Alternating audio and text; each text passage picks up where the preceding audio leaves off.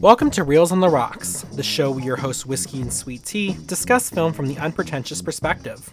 It's Whiskey's favorite time of the year, Spooktober.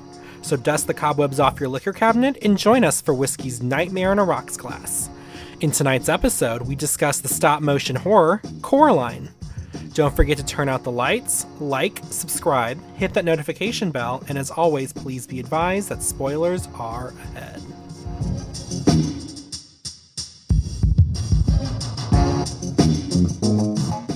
Welcome back, everyone, to A Nightmare on the Rocks. Is that the right way to say it?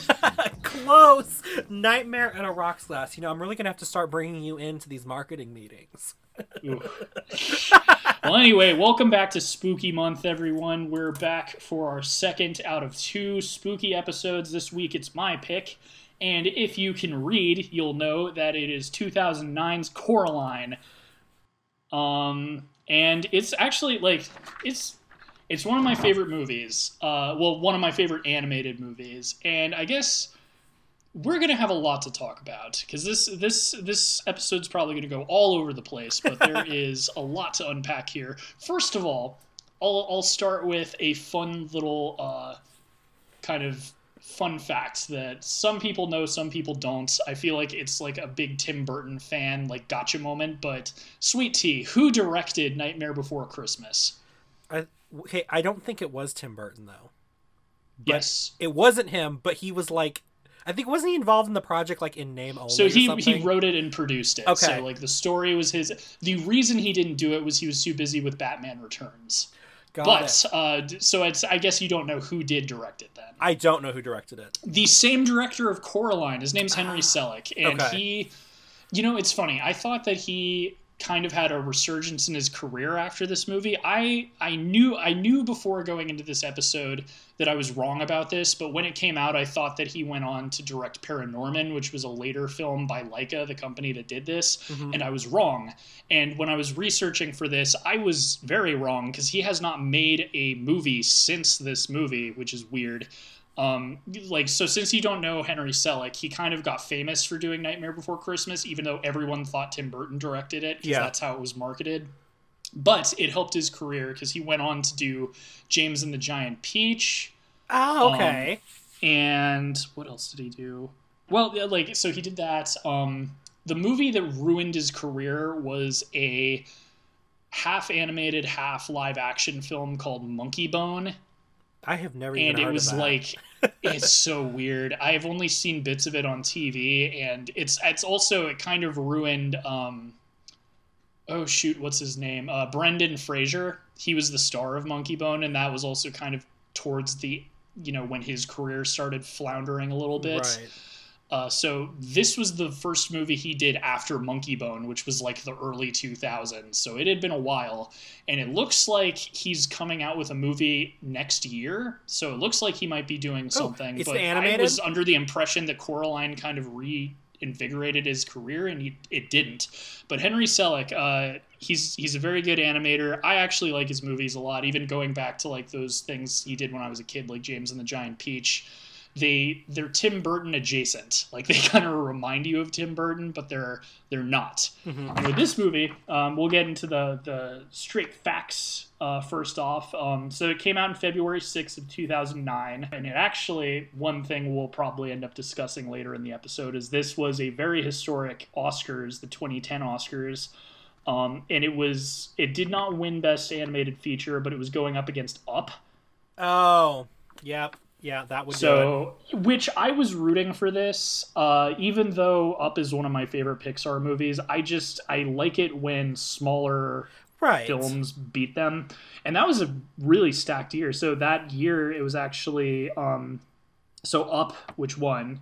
Coraline, Fantastic Mr. Fox, which was a good one as well. The Princess and the Frog. Oh, that was that year, too.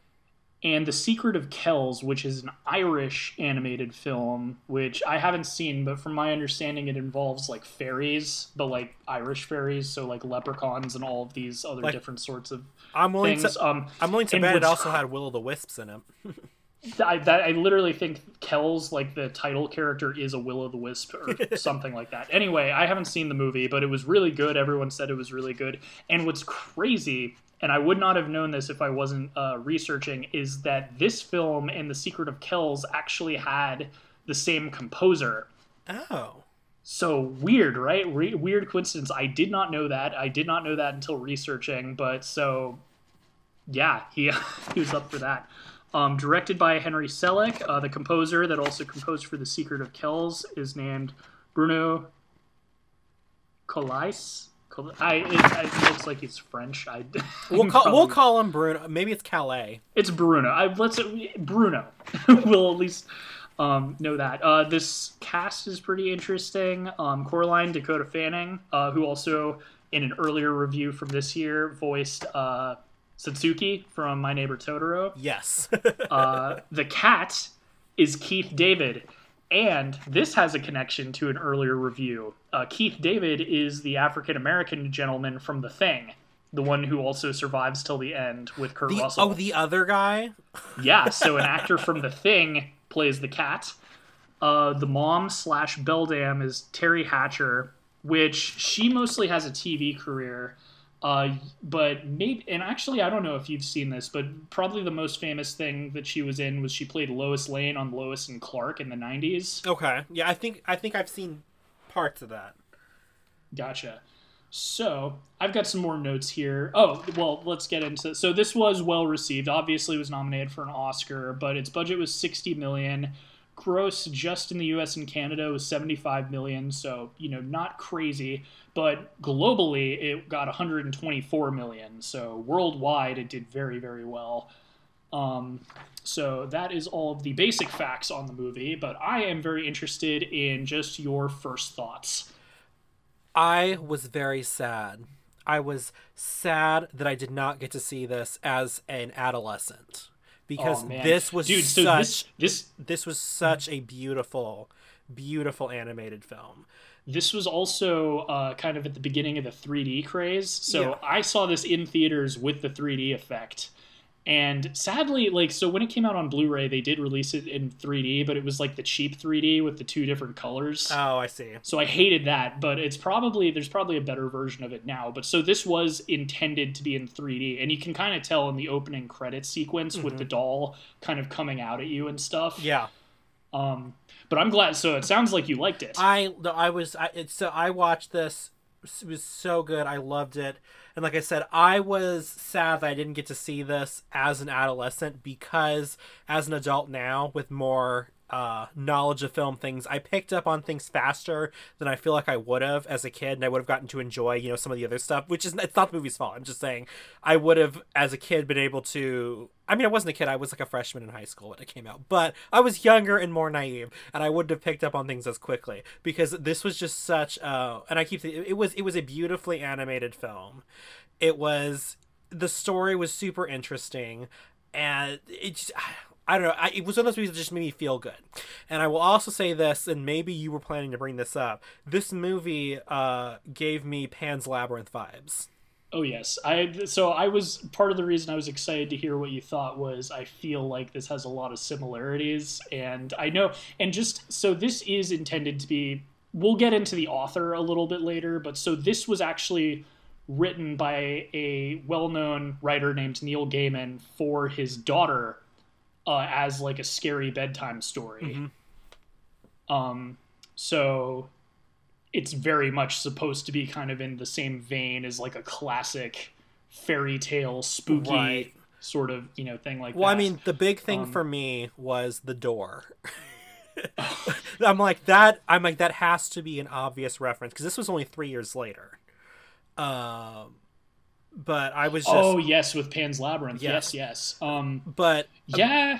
I honestly, I wouldn't be surprised if... Because I feel like, because sometimes there's, like, just coincidences, like people coming up with the same idea. You see that all the time in Hollywood with movies that are, like, the same coming out at the same time. Deep Impact, so Armageddon. I don't know how long Guillermo del Toro was working on Pan's Labyrinth, but I wouldn't be surprised if he saw this and maybe came up with that idea. But I would think that he's probably had been working on it longer. Well, no. What I'm maybe saying... he read the book. That's the other thing. I actually wouldn't be surprised if he's a Neil Gaiman fan. So I wouldn't be surprised if he read the book. And actually, what I was saying was again, I don't know when this book was published by Neil Gaiman, but at least the visuals and stuff was, I thought, may have been inspired by it because Pan's Labyrinth came out 3 years before this movie did.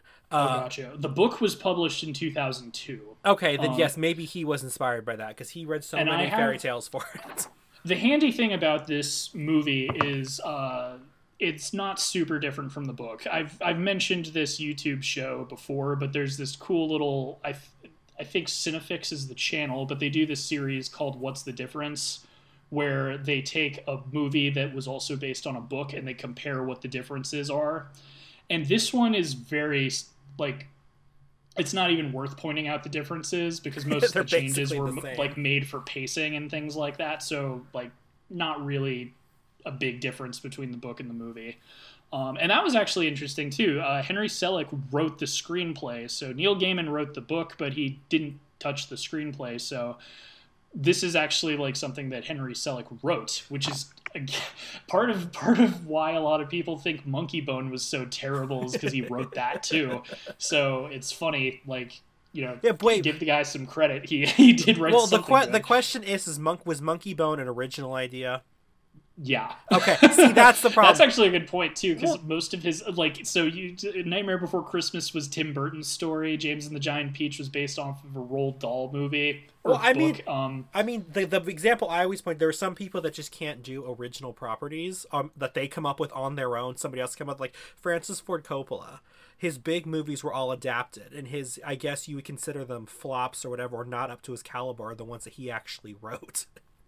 I honestly, that makes a lot of sense because my favorite's Apocalypse Now, and you can make an argument that it's very different from into Heart of Darkness, but he didn't write. It though. Is the thing. Like in fact, Milius wrote it. Really, really cool screenwriter from that era. So yeah, no, it's the same thing, and I think that probably is Henry Selick's issue because. I do think he's talented, and he hasn't made enough movies for you to really dive into his catalog. Mind. Yeah, because most of it was like kids' movies from the 90s, and then after Monkey Bone came out, he kind of disappeared, and then you've got this.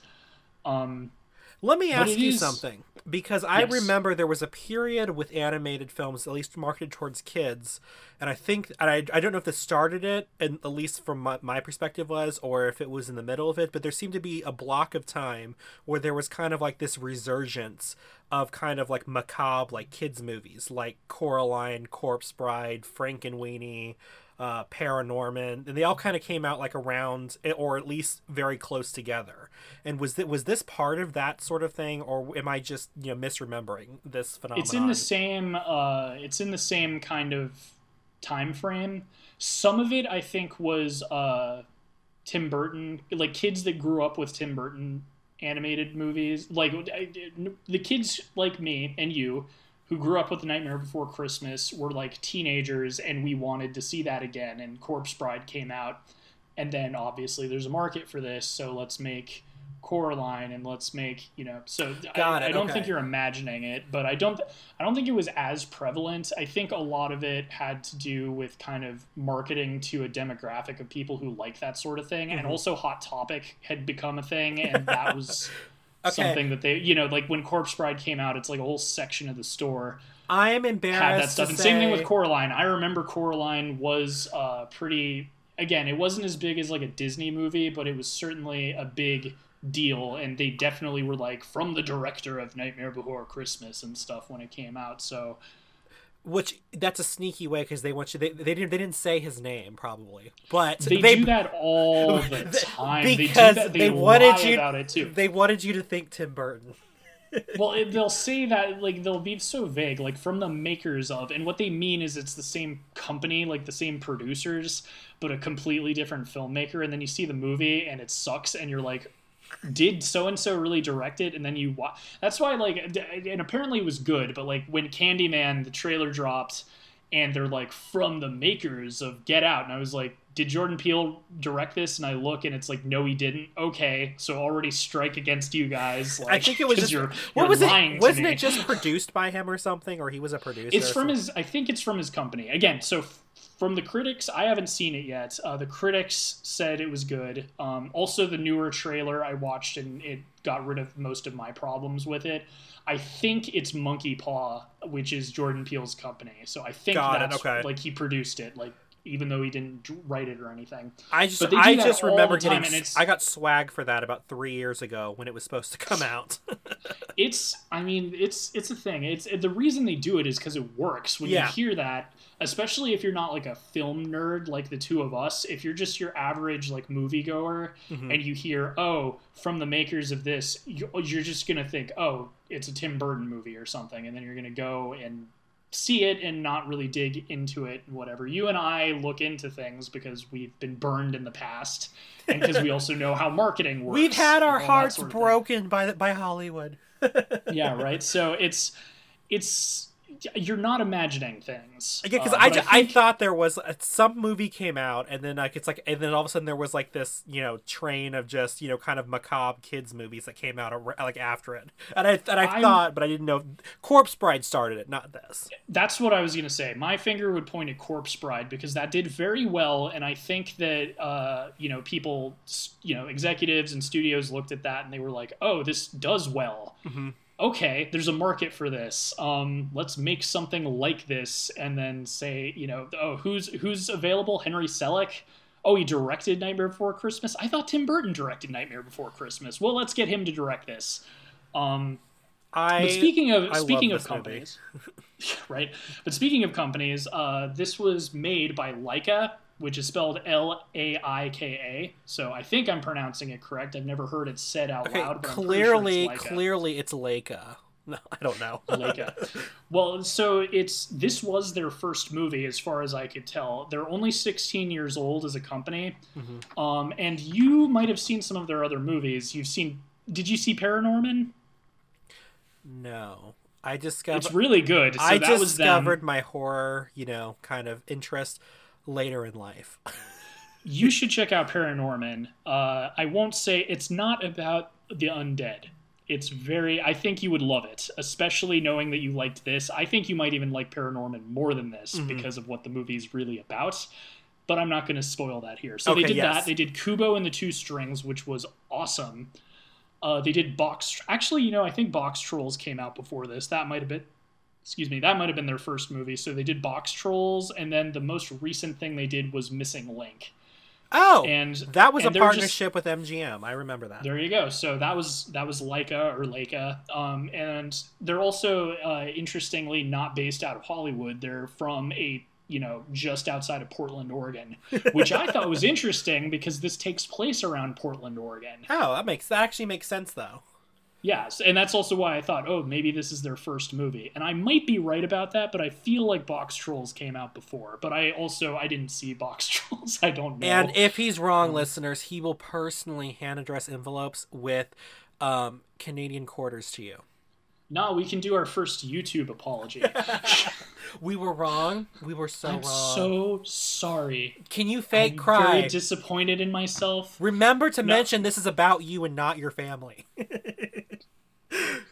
No, but I'm really disappointed I let down all my fans.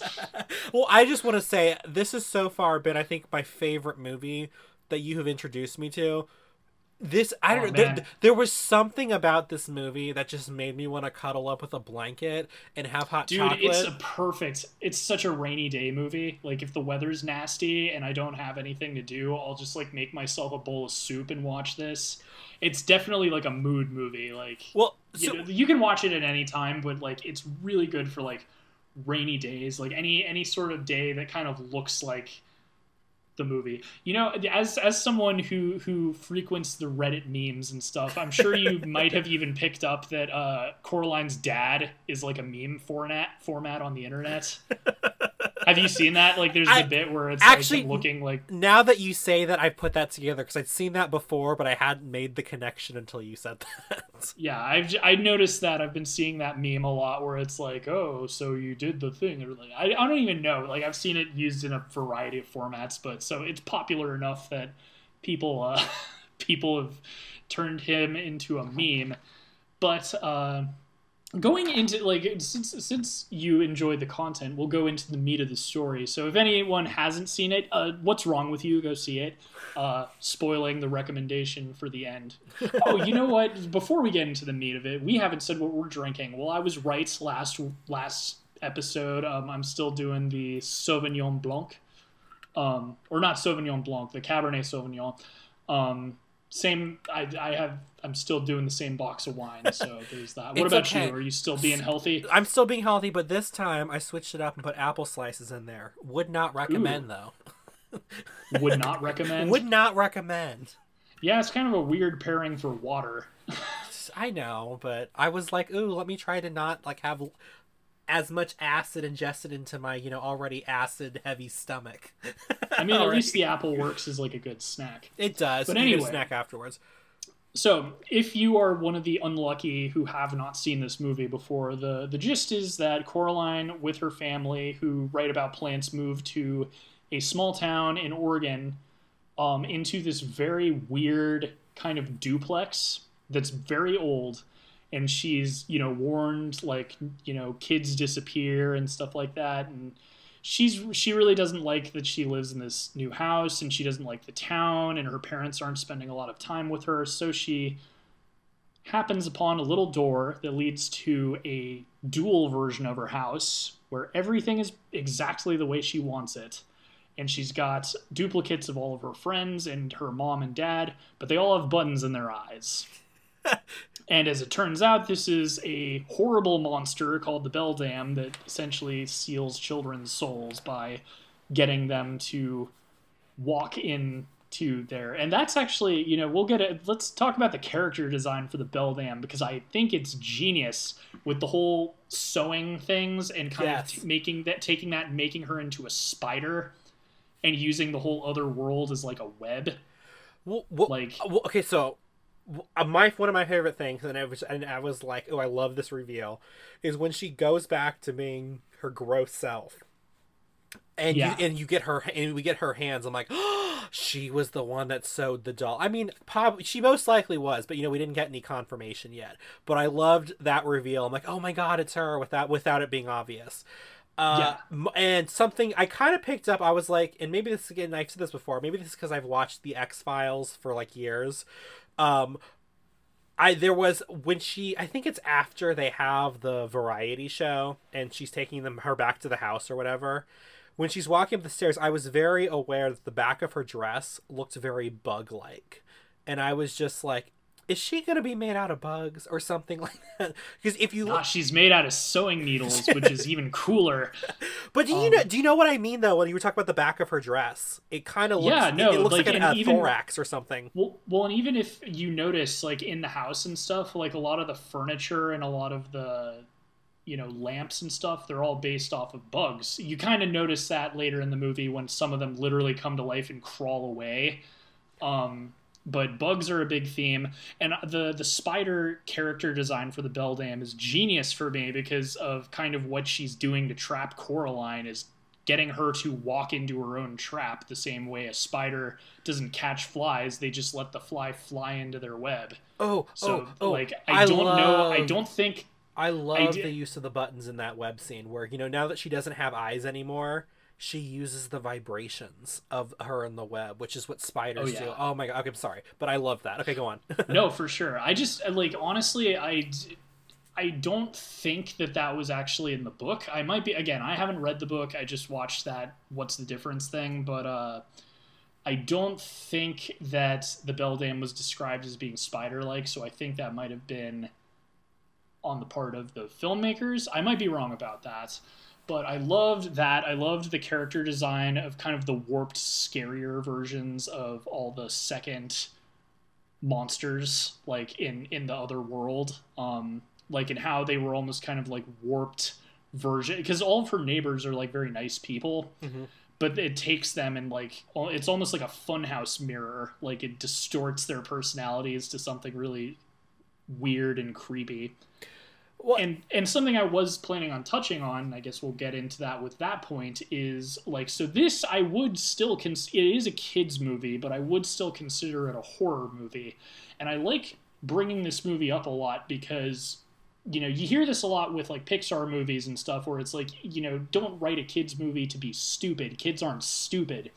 And I kind of think it's the same way with being scary.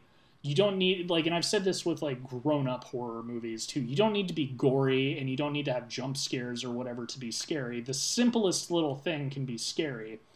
And like, I've shown this to other people who've never seen it before, and when the reveal comes that they want to sew buttons into Coraline's eyes, yeah, that every person I've ever watched this movie with is like, oh my god. You know what? Because that's scary, and it's such a simple thing, but it is so disturbing. Well, and I remember, because like I said, I had never seen this movie until I watched this now. But I remember I think this is why, because I've been a wuss most of my life when it comes to like scary movies.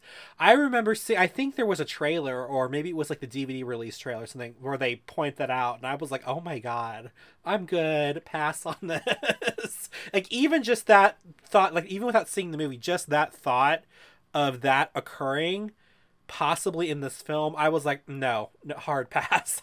I'm It's good. just the It was that simplest scary things. to me. Yeah.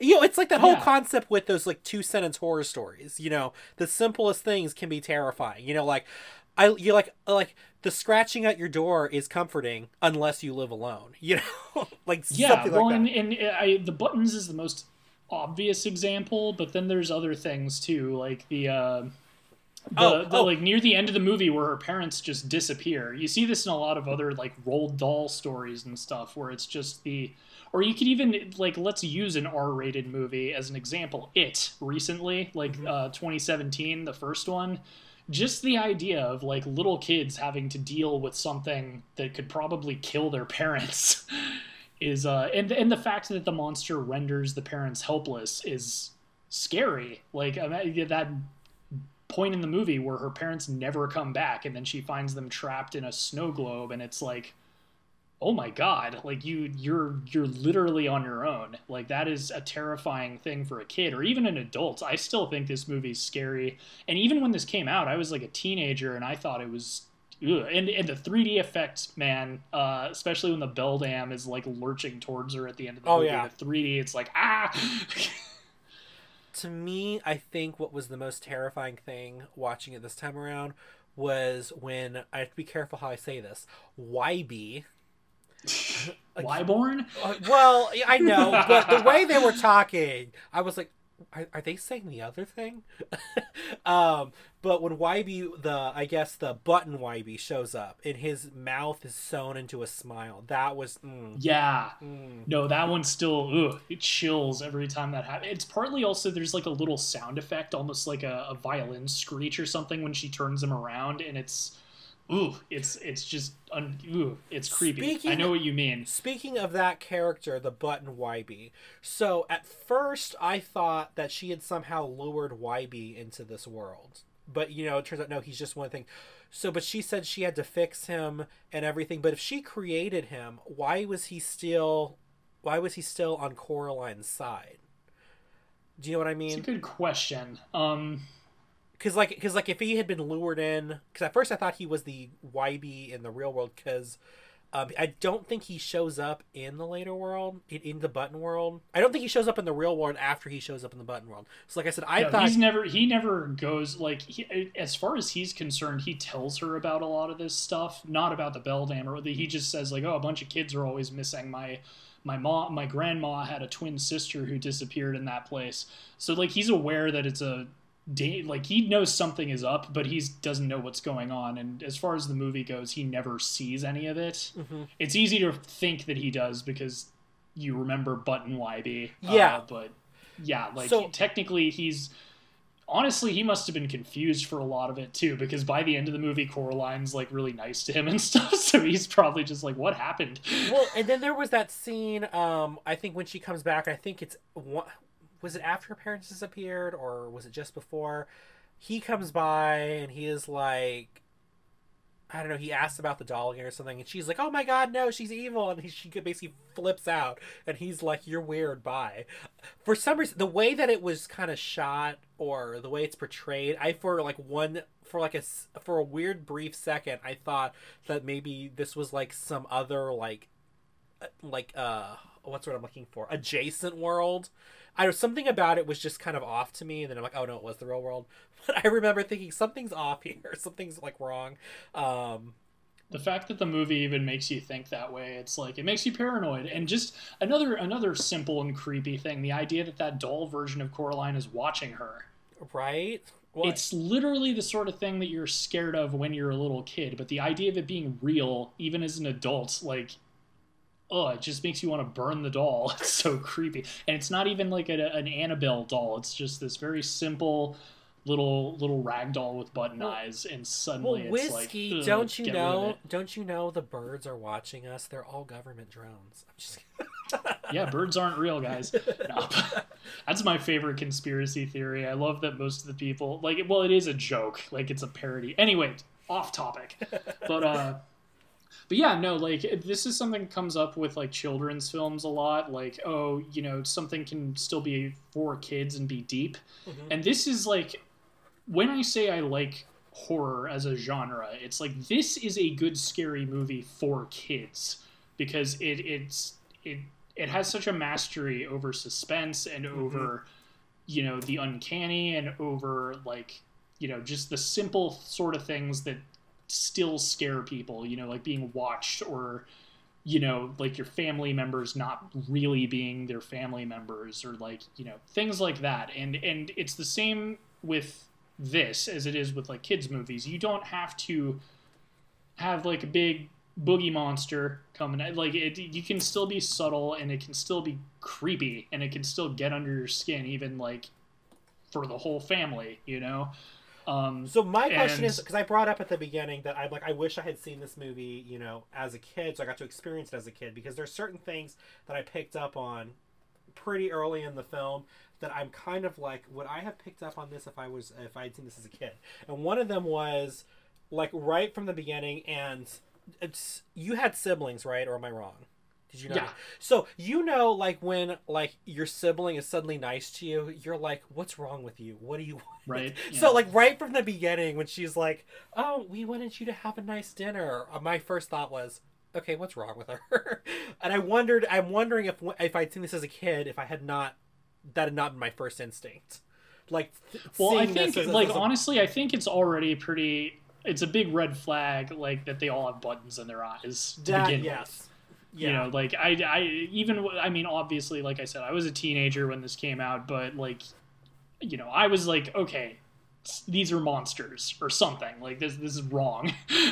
Like, and they're too nice. Professional help. Yeah, exactly. Going into, I guess we'll talk about Neil Gaiman a little bit. Do you know anything about him? I know zero about him. So he is a writer, and I use the term as an umbrella term because he's written books, he's written movies, he's written comic books. In fact, the comic nerds, if any of you are listening, know you're probably screaming at me to say, talk about Sandman. Talk about...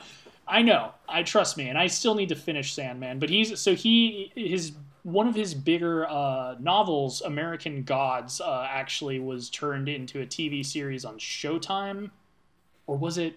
Ooh, it's one of those, like, subscription, like HBO. I think it was Showtime, but it might have been something else. But it was super popular, and that book actually came out right before he wrote this. So that came out in, like, 2000, 2001, and then Coraline came out in 2002. And I, like, doing my research, I looked up an interview with him. But just so you know, like, he's very good at typical, like, fables, myths, like in fact, American Gods, the story of that is that it's the old gods of the world are being replaced by new gods, and so they're, like, going to war with the new gods to, like, have, like, supremacy over people. And it's kind of like about the the mixing pot of the United States, and how like all of these immigrants come in with their customs and they're dying off because their kids are like being more into, you know, pop stars and sort of things like that. So it's all these actual gods from all these different you know, religions around the world. Oh, that's kind of interesting. It's really cool. The book is apparently incredible, and everyone was raving about the series when it premiered, and it's still going on. I think it's on season 3 now. I might be wrong, but it's really interesting, and that's kind of the thing. I as far as what I have read from him, Sandman is a character he did for DC, and he's literally the Sandman. Like, so he is a god, and he can control sleep. And he is a part of the DC universe. So is this one of the Batman villains? No, he's a good guy. Okay. Well, kind of. I mean, he's a god. He can do whatever he wants. There's a sand something in one of the Batman things that I remember. That gave me Clayface. Sandman is a villain in Spider-Man. Okay. But this isn't Marvel. So you know how the Sandman, it's like, oh, he can make you go to sleep and he gives you good dreams and all that sort of stuff. So that's what he can do. And the interesting thing is, like, he's very smart with how he writes them. So even though that sounds like kind of a weird superpower, it's like he can make it so you can't fall asleep and you'll like go insane from like waking nightmares. Oh my god. Right? Like, sounds so like the even Midnight though Game. yeah. And he's like, his sister is Death, and she's super nice, which there's a lot of comic book fans who, like, you know, have a crush on her, and I don't blame that. She's like that very friendly goth girl. So yeah, that's his series. I need to finish it. Well, this American God series sounds just fascinating. Check it out. I bet you could watch it. The series looks really cool, and they've got like some weird gods too. Like they've got like Chernobog from Russia. Like there's like you might remember him from Fantasia. Okay. Like if you ever watched, you remember the devil thing? Yeah. That's Chernobog, and he's like this demonic entity from Slavic mythology, and he's a character in American Gods. There's one who's like, he reminds me of a leprechaun, but he's not a leprechaun. He's like the god of like wealth or something from like Ireland. There's a whole bunch of them. There's all sorts of different cultures. There's one from Africa who's really cool, who is like in African mythology is usually like a spider, and I think it's a woman. It's crazy, but so that's what Neil Gaiman's all about. And so the book he wrote as a bedtime story for his daughter. Let's see where my notes are. Holly. And this is one of the books that took him the longest to write. So he was writing this before he was writing American Gods. Mm-hmm. Ironically, it's also the shortest book he ever wrote. So, and sometimes he would take a break writing it for up to like 4 years. So the ironic thing is he started writing it for Holly, but by the time the book was finished, his daughter Holly was all grown up, and he ended up like dedicating it to his daughter Maddie, who was cute. Like at the appropriate age. But that's how long it took him to write the book. So in the interview, he mentioned that everyone loved it, kids and adults, but something that he thought was interesting was that kids didn't get scared by the book, but parents that read it were like, "Oh my God, I was terrified." And the way he interpreted that is that kids didn't get scared because, quote unquote, they don't know how much trouble she's in. And I kind of understand that because, again, like I watched this as a teenager, and the part that gets really kind of dreadful in the movie is when her parents are trapped. Oh, yeah. Because as I said, it's like at that point she is on her own. No one can get her out of this except herself. Wait, actually, now that you say that, and correct me if I'm wrong, but I think when her parents are revealed to be trapped in there, I don't think we see, and I think even when she's looking for them, I could be wrong. No, wait. It's after they revealed their trap. We don't see a single other adult in that movie until besides the neighbors, nice old ladies that make her that little like eyepiece thingy that she can use to. But they're so like they basically come across as crazy. So you basically just feel like she has literally no one to turn to. But the fact that they excluded them, I was like, oh my God, that makes so much sense. But I thought that was a really insightful thing by Neil Gaiman. And I also just thought it was interesting because I didn't realize little kids didn't find it scary. I guarantee some little kids probably found the movie scary. It might be different when you're hearing it as a bedtime story. I just thought that was an interesting insight by him. I mean, I told you I was the biggest wimp ever. I was too scared by the trailer to see this movie. I was just like, oh my god, button eyes. No, no, no. It ruined button eyed dolls forever. Yeah, now you have to turn them all away from you so the Beldam's not spying on you. So another interesting thing he said in the interview was like he said Coraline was a wonderful, spooky little book. And normally with his books, he says he feels as much of a craftsman the same way, like he looks at his books the same way a really talented craftsman might look at a chair or a table they made. Mm-hmm. But with Coraline, he feels more like a father or a parent. That's actually kind of sweet. I'm sure it's a super personal story to him. Yeah, and I'm sure when he was also writing it, he was in his head envisioning, his own child probably going through this ordeal. Oh, I bet that Holly was probably the inspiration for Coraline, no doubt. Especially the fact that both her parents are writers. It's like, you mean like Neil Gaiman, and maybe his wife is a writer? Well, the real question is Neil also incredibly depressed? He looks like he doesn't look quite like Coraline's father. He actually looks a lot like Sandman, which is funny. He's like very skinny, like long curly black hair. He looks like something like a goth girl would be really like crushing on. And so he was also questioned about a sequel of the book, and he said there's no point in writing something less than the first book, so he's not rushing to make any sequel. Well, I mean, but it's also like, with it being essentially a fairy tale, the way fairy tales are structured, you don't need a sequel. And I feel like I almost feel like creating a sequel would make it not a fairy tale. Yeah, I think that was him politely saying, I'm not going to write a sequel.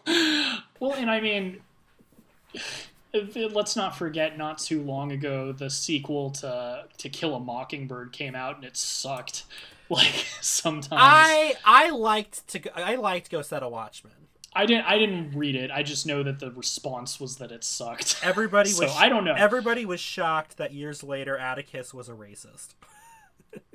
Really? No, but yeah, I don't think that it's worth. And also I find it weird that they would even ask him that, because I don't think he really writes sequels. The only thing that he writes that like follows up on previous work is he works in comic books.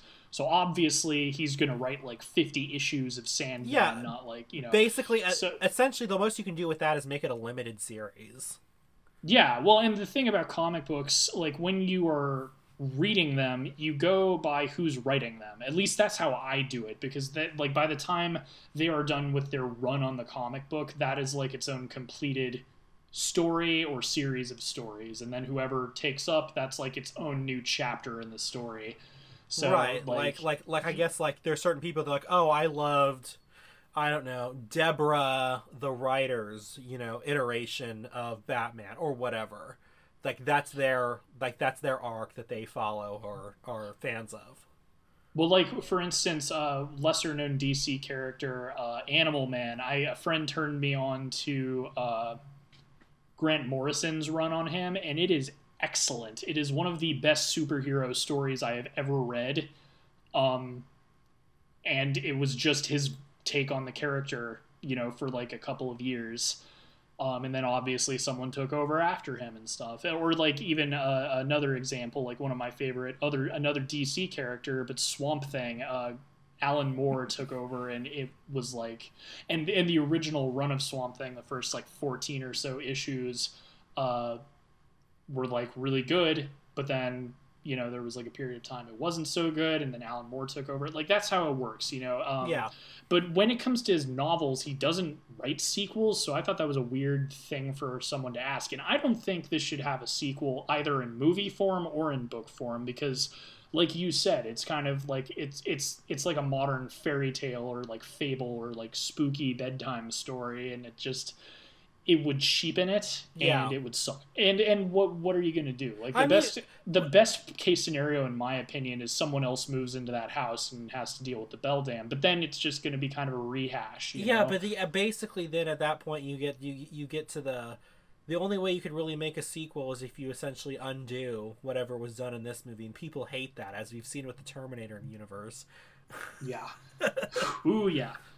Well, so like another thing I kind of wanted to touch on that I didn't really know until going into this research is that this is almost kind of an accidental classic because well, Neil Gaiman was working on it, so that will or he wrote it, you know, so there was that. That was probably the best thing it had going for it. You've got Henry Selick, who I like him, but he hadn't really made a movie in a very long time, and you know his track record was kind of spotty. Yeah. Cast looking into it was kind of all over the place. One thing I looked into it, and I looked into it and found out that he did the music for The Secret of Kells. I really liked the music to this, so I made sure to look up the composer because I was like, this has to be someone big. Mm-hmm. Not at all. Wow. Not at all. Bruno, bless his heart, he killed it with this soundtrack, but he mostly worked in like, again, I think he's French, but like all of his credits are like these TV shows, like these foreign TV shows. Like he doesn't even really score movies, and it's just like prolific. I'll say that. I think he has like 200 credits or something, but it's like he's never really done any like big movies besides this and The Secret of Kells. So that was interesting, especially because as I said, I really love it. Thinking of that opening title sequence, I don't know if that gave you the chills with like the kind of the children chanting sort of. Yeah, something about that. What it kind of reminded me of, I know you've seen this, the original Amityville Horror. Oh yeah, no, exactly. That is exactly perfect. That is perfect. I'm repeating myself. You hit the nail on the head, but that is the vibe I got from this one. There's that creepy children chanting sort of thing, and not just the creepiness, but even when Coraline's kind of bored around the house, and there's this very like subdued, melancholy, mellow sort of string piece. She's skipping in puddles and stuff. Mm-hmm. It almost sounds like a harp. Yeah. So it's interesting to me that he hasn't done so much because it's on the same level as like a really big movie. You know what I mean? Yeah. And I mean, it was a big movie, but it just blew my mind that the composer had not done so much. Well, and and like you said, it's for some reason, and even as a writer, music has always been a very, very important part of the film watching experience for me. It inspires me how I write. It inspires everything. And so there are some people, and I actually went to school with some of these people, were taught by some of these people who would apologize for movies or anything that are heavily scored. And I'm like, why? That's like, music is such an incredible part of the filming process because, I mean, to me, there's a difference between filmmaking and cinema. Film is just literally, to me, filmmaking is literally putting an image onto film. That's all it is. But to me, cinema is when you marry all of these amazing, just different avenues of art direction, film, the physical cinematography, the sound, the music, and when music is added, especially when it's done in a way that it stands out to you. Like, as this is a great score, to me that's just incredible, and I wish more people in filmmaking would give scores much more credit than I think they do. Especially, like, I think right now I feel like there's a push to make things more quieter and like less is more almost. And like, if I ever were to make a film, I would always push against it because to me music is like it's usually one of my favorite parts of a movie. And like in a score, I don't know. Scores are just magical to me. It's like you said in this movie, when it does have an opportunity to kind of, speak for itself and really kind of stand out, not as in a, it's out of place here, but stand out as in it caught your attention.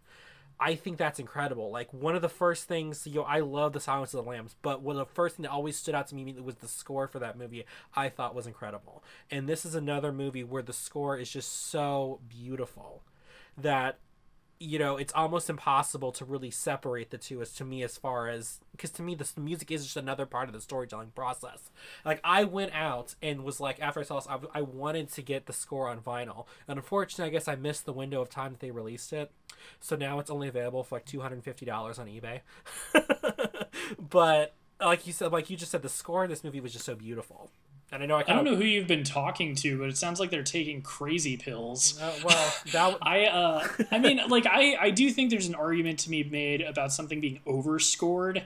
But to say, like, music, what are you talking about? Like, I don't know who you were talking to, but that's literally insane. Even in movies where there's kind of a less is more sort of musical touch. Mm-hmm. Are you joking? Like, some of the best movies ever, like, you could pick out any Spielberg movie, because I'm thinking of, like, E.T. or Jaws. You look at Lord of the Rings, you look at Star Wars, and I know I'm talking about, like, big budget, like, Hollywood movies, but even in really good, like, art... So I haven't shown you Eraserhead, but, like, sound design is such a big part of movies, and that's not exactly music. But I just find this so interesting. Is like, so David Lynch's first film, Eraserhead, it's surrealist horror, but it's one thing that a lot of people say when they see it is like, oh, it sounds terrible, because there's this undercurrent of just white noise of just. Well, it is intentional. Yeah, it's there it is intentional. Yeah. And I mean, like, so that movie took 7 years for David Lynch to make. 4 years of that movie was on sound design. Wow. So, yes, like, that noise that you're hearing is part of the, like, atmosphere he's trying to create. You can hate it if you want, but it is intentional. And it's the same thing with movies. And it depends on the type of movie you're making. I've mentioned Inception before on the show somewhere. But one thing I noticed one of the times rewatching it is there is not a silent moment in the movie. There's constantly music happening. And it works because it is an action movie and it is, like, constantly pushing that tension. You can't do that in every movie because that would get grating. But when, like, you're constantly like, oh, we need to do this, you got to have that kind of extra push in it. And it is important. I wholeheartedly agree with you that the musical composition is super important in filmmaking. And I'd love to hear someone say otherwise because I don't know what they're talking about. I do think there are times when it's appropriate to not have music, but to, like, have a movie with no score is kind of, it's a choice. It's a choice you can make. I'll say that much. And it might work. It might work. It kind of goes back, and I think you heard this a lot, and I never understood this argument, and maybe you understood it. I never got.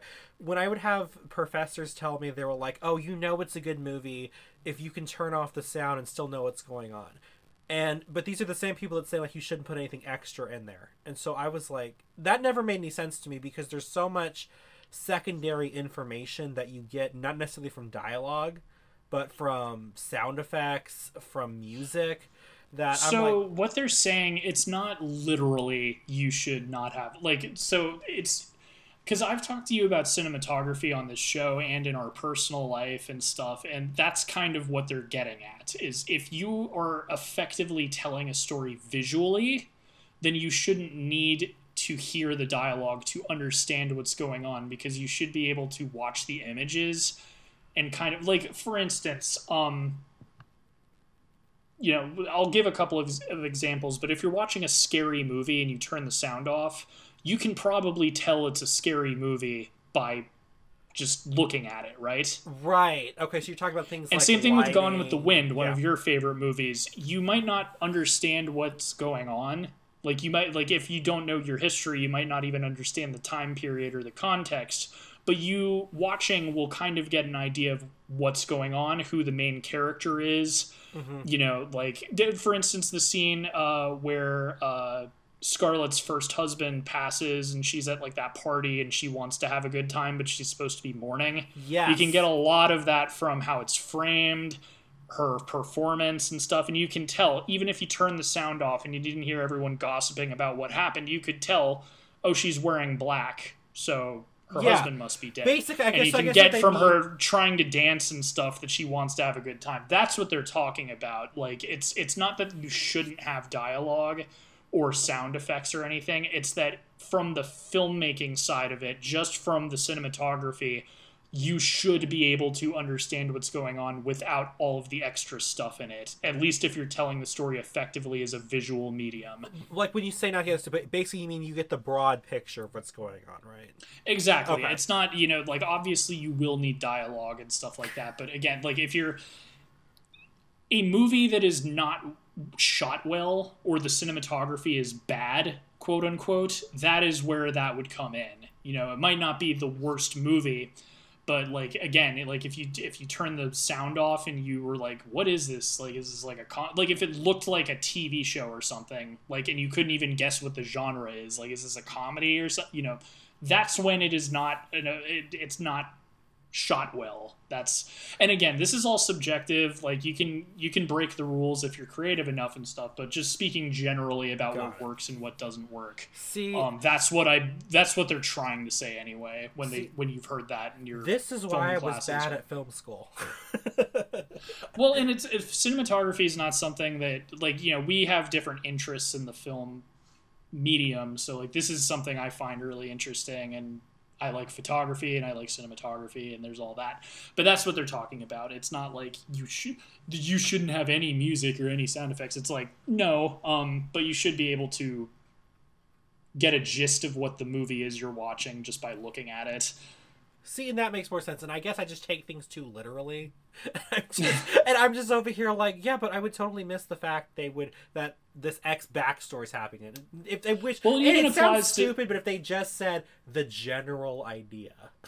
Well, like, here, since we're talking about Coraline, we'll use this as an example. Like, the color palette, based on the real world and her, you know, other world, you can tell that one is supposed to be like the real, you know, boring humdrum life, and then one is hyper colorful and exciting and stuff. And you can just tell that from like the color palette of the movie. Yeah. You know, definitely. And that's exactly. And you could probably also pick up like, oh, one is supposed to be like fake and the other one. Anyway, like that's another example. But yeah. Going back to we went off on a tangent. So what I was trying to get at when I was talking about the composer and the director and all of this stuff, and the fact that like I thought the Beldam, Terry Hatcher did like an excellent job at voice acting, but she hasn't really been on much besides like, you know, having some prominent roles on television. And obviously, you know, Dakota Fanning's a big star, but she wasn't necessarily. Actually, I do think they used that a little bit in the marketing because she was kind of coming up as a star at that point. I think at that point, I think I knew who Dakota Fanning was. But this seems like I knew who she was because she was in War of the Worlds. But anyway, like this movie almost seems like a classic accidentally was made because this was like one of the earlier films from Laika. You had a director who hadn't done anything in a really long time. You did have some excellent source material they were working with. But and then the cast is just kind of a bunch of... You had Dakota Fanning, and Keith David was a big star. He's, you know, not as big. Obviously, nerds like me will be like, it's the guy... That voice sounds familiar. It's the guy from The Thing. But, you know, it almost seems like...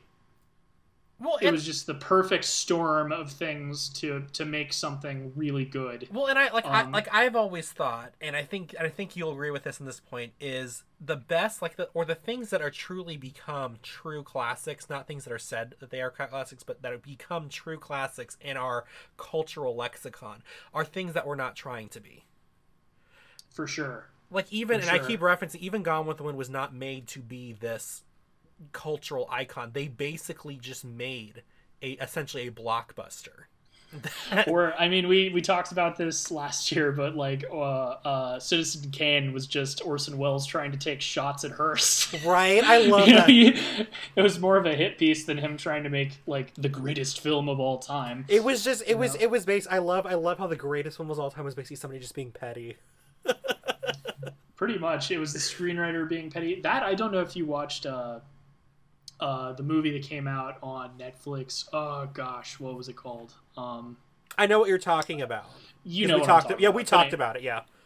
But was there anything we haven't touched on Coraline that you wanted to bring up? I wanted to, because like I said, I looked into this movie Zero, because for obvious reasons we were going to discuss it. Now, was this animated or was this stop motion?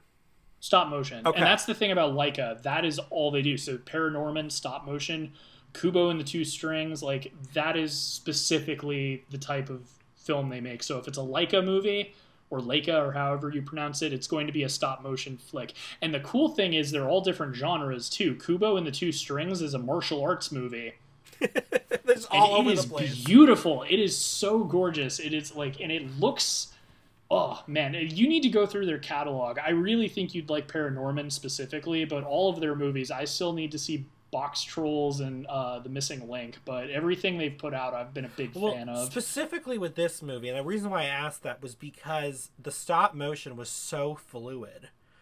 That's why I had to clarify, because it looked, I mean, the forming of the pieces and the way that they looked like they had been done.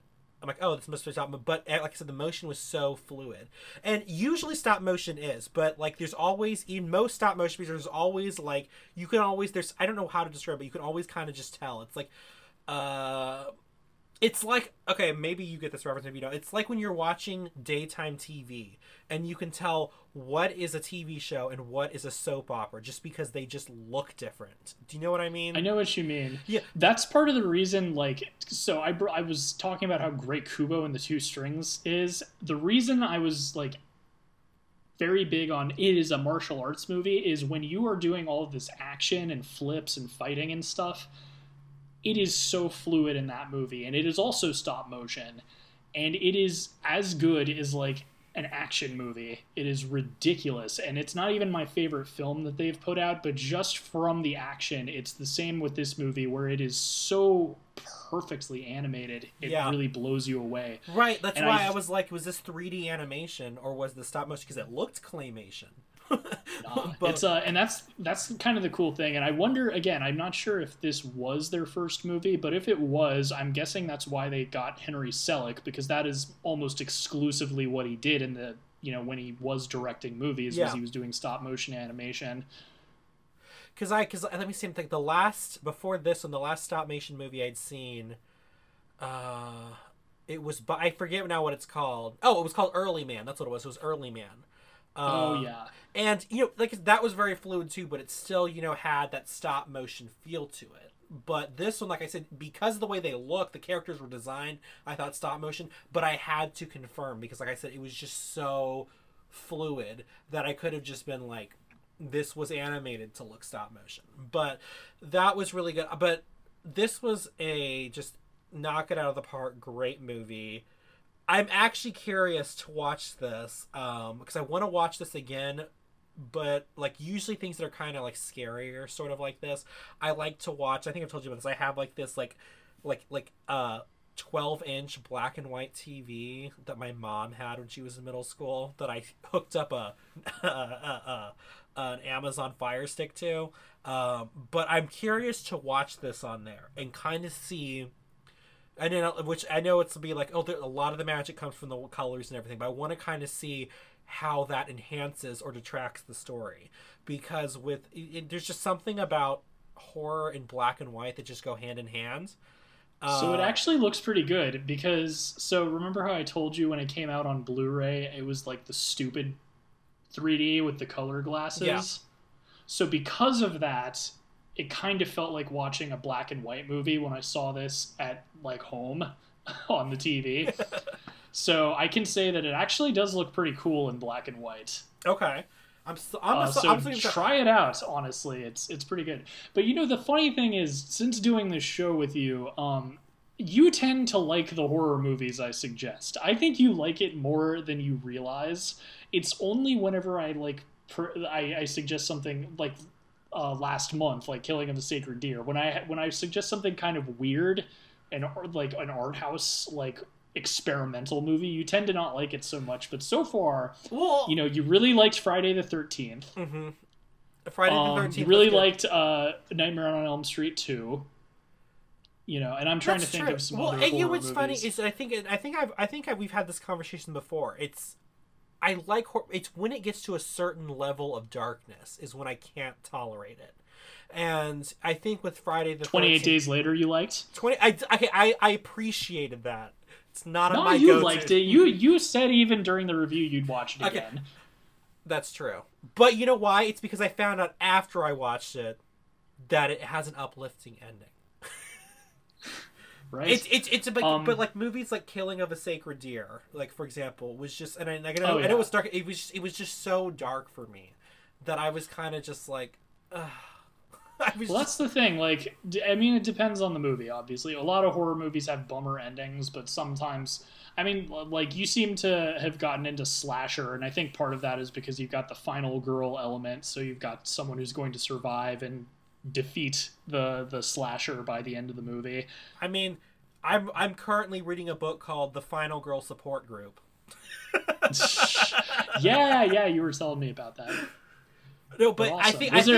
I think what this movie does so well is it's creepy, it's scary, but there's just something about it that is just, and I think like I said earlier, there's just something so warming about it. You know, it's blue, it's she's kind of a sad life, sort of, at least at the beginning, but something about her is just so warming. And I don't know if necessarily it's because I saw young me in Coraline. Don't call her Caroline. I know, I said that. I'm so sorry. In Coraline, like when she's when she busy, I mean, I know her dad gives her the task, but when she busies herself by counting the windows and doors, that's something I would have done at like 5 or so. I could see me doing that, and I am embarrassed to say I still do this. But like when she's trying to get her dad's attention, she starts squeaking the door back and forth.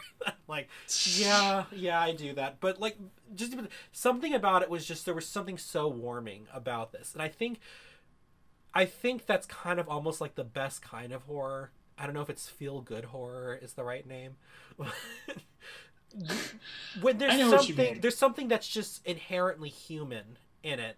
And when I mean human, I don't mean like the struggle to survive. I mean like something that reminds us that we're not just animals, but we're also human. I don't know how to describe it, but this movie has it, and that's one of the reasons why I really, really enjoyed this. And I'm actually, based on your recommendation, I'm eager to check out Paranorman. I think you'll like it maybe better. Again, I don't want to spoil what it's about, but I think the subject matter will really tug at your heartstrings more than you expect. And unlike this movie, Paranorman, I would not consider a scary movie at all. It's got some horror elements. Yeah. Essentially, it's about a guy who can talk to dead people. So it's like the kid from The Sixth Sense. The Sixth Sense, except I'm really so wholesome. mad that was ruined for me. I will never. I want a refund of my tuition for that fact alone. Gotcha. But yeah, so that's all. Paranorman, he can talk to dead people, and stuff happens, and you'll see what happens. But it's very wholesome. Like he gets to talk to his grandmother, even though she's dead. Like they're sitting in the living room watching movies and stuff. It's very nice. It's got one of the few like openly gay characters. In like an animated kids movie before Disney kept trying to fake put characters in their movies. Disney and their queer baiting. Oh. So yeah, there you go. Like you should check out Paranorman and see if you can guess which character is going to be the gay character. What was I going to say? It will not be who you expect. Wait, have I seen this before? Wait, hold on. I think I may have seen this. Okay, I need to watch it now because I think I may have seen this scene online. Boom, I got you. But so it sounds like this is a recommendation. Oh, yeah, definitely a recommendation. So anyway, yes. Do you like Coraline? Will you let us know in the comments?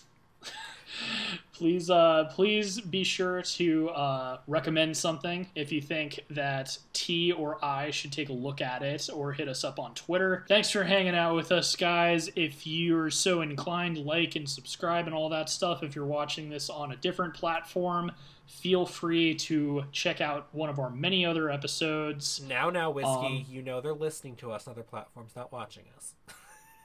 Bleh.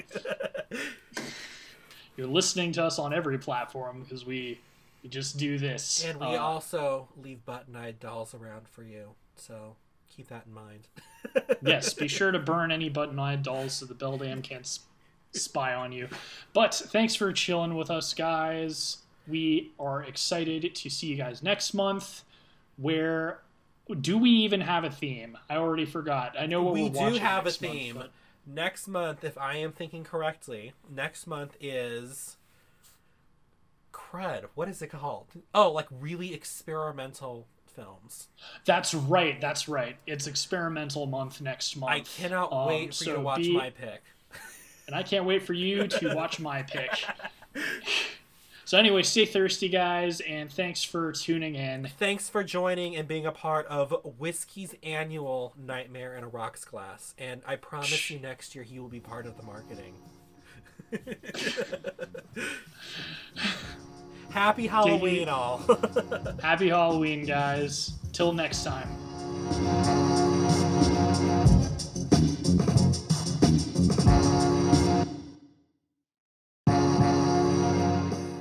Reels on the Rocks is a production of La Prince Laboratories. It is edited and produced by Alejandro Castillo and features original artwork by Ace Esparza and original music by Pat Mars. Follow us on Twitter at Reels on the Rocks and tweet at us with any movies or topics you'd like us to discuss in the future.